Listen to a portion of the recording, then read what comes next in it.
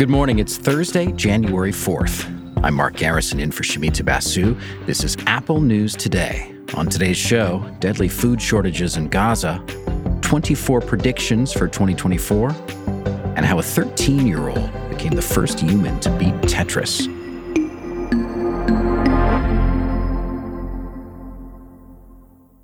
But first, let's take a brief look at some other major stories in the news. A judge has revealed a list of names that came up in court proceedings related to Jeffrey Epstein. Some of the high-profile names include Prince Andrew, Bill Clinton, and Donald Trump. Like many of the names revealed, there's no suggestion of any wrongdoing on the part of Clinton or Trump. Clinton has said in the past that he was not aware of Epstein's abusive behavior and cut ties with him a while back. There is an allegation in the documents that Prince Andrew inappropriately touched a woman. In the past, he's denied wrongdoing. He did settle a lawsuit with a woman who said she was a victim of abuse. In other legal news, the U.S. Department of Justice is suing Texas over its new immigration laws. The bill recently signed into law by Governor Greg Abbott allows local law enforcement to arrest people who enter the country illegally. The Justice Department says this is unconstitutional because enforcing immigration law is the federal government's business. Abbott previously said he's ready to fight for the law all the way to the U.S. Supreme Court. In New Jersey, the killing of Imam Hassan Sharif is under investigation. He was shot outside his Newark mosque yesterday. Authorities don't yet have a motive or suspect. Essex County Prosecutor Ted Stevens talked about the early stages of the investigation. It does not appear that the imam was a victim of a biased crime or that this is related to terrorism.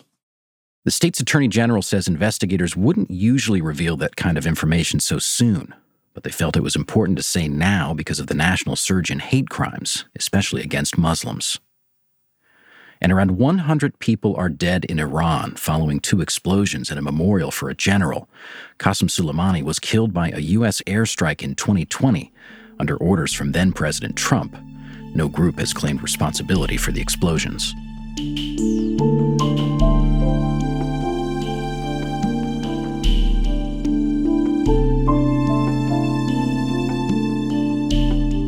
Let's turn now to the humanitarian crisis in Gaza, where aid agencies are warning that scarce food could lead to famine. A recent UN report said more than 90% of people in Gaza are dealing with acute food insecurity, and nearly every family is skipping some meals each day. In a recent PBS story, the chief economist of the UN's World Food Program, Arif Hussein, said the level of suffering is beyond what he's witnessed in 2 decades doing this work. I've seen Afghanistan, I've seen Yemen, I've seen Syria, I've seen South Sudan, I've seen Northeast Nigeria, pretty much everywhere.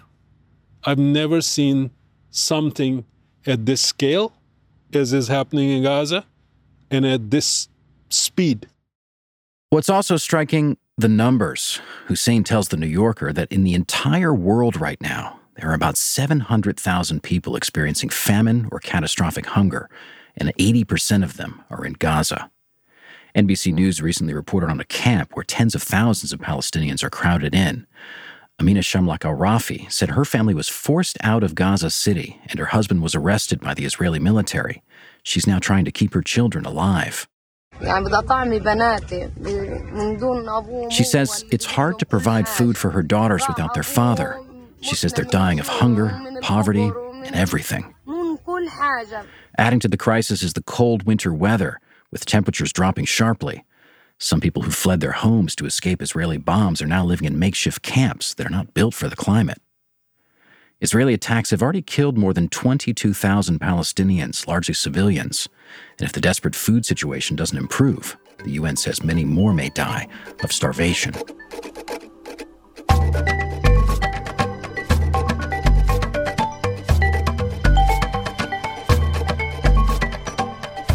Vox is out with a story that caught our eye. 24 predictions for 2024. It covers politics, business, culture, sports, and more. Now, there's a lot of this kind of thing this time of year. One thing that's different about these predictions, they have some humility. Vox's predictions come with probabilities. For example, the prediction that Trump will win the White House only has 55% certainty. We're aware that we're going to be wrong about a bunch of things. That's senior correspondent Dylan Matthews. We were wrong a bunch of times last year, but we're trying to become better forecasters, and hopefully that will make us better journalists. This year, he predicts inflation will settle down further in America. Some of the external factors like the Russian invasion of Ukraine and some of the pandemic-related disruptions are in the past now. And so I think we're going to see a leveling off, tapering off of inflation. In domestic politics, Vox predicts Republicans will win the Senate and Democrats will take the House. In global politics, Vox predicts Benjamin Netanyahu will be unseated as Israel's prime minister, Narendra Modi will win re-election in India, and Mexico will get its first female president with the election of Claudia Sheinbaum. She is far and away in the polls the frontrunner for the 2024 Mexican presidential election. She's not as intensely charismatic. She's a scientist, not a firebrand. And so it'll be interesting to see how she does in office.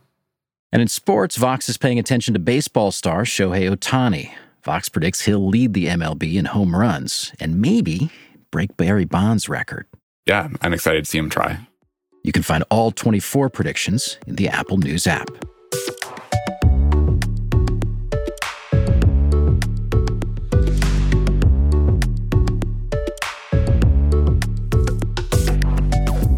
Finally, even if you're only a casual gamer, you can probably recognize this theme song.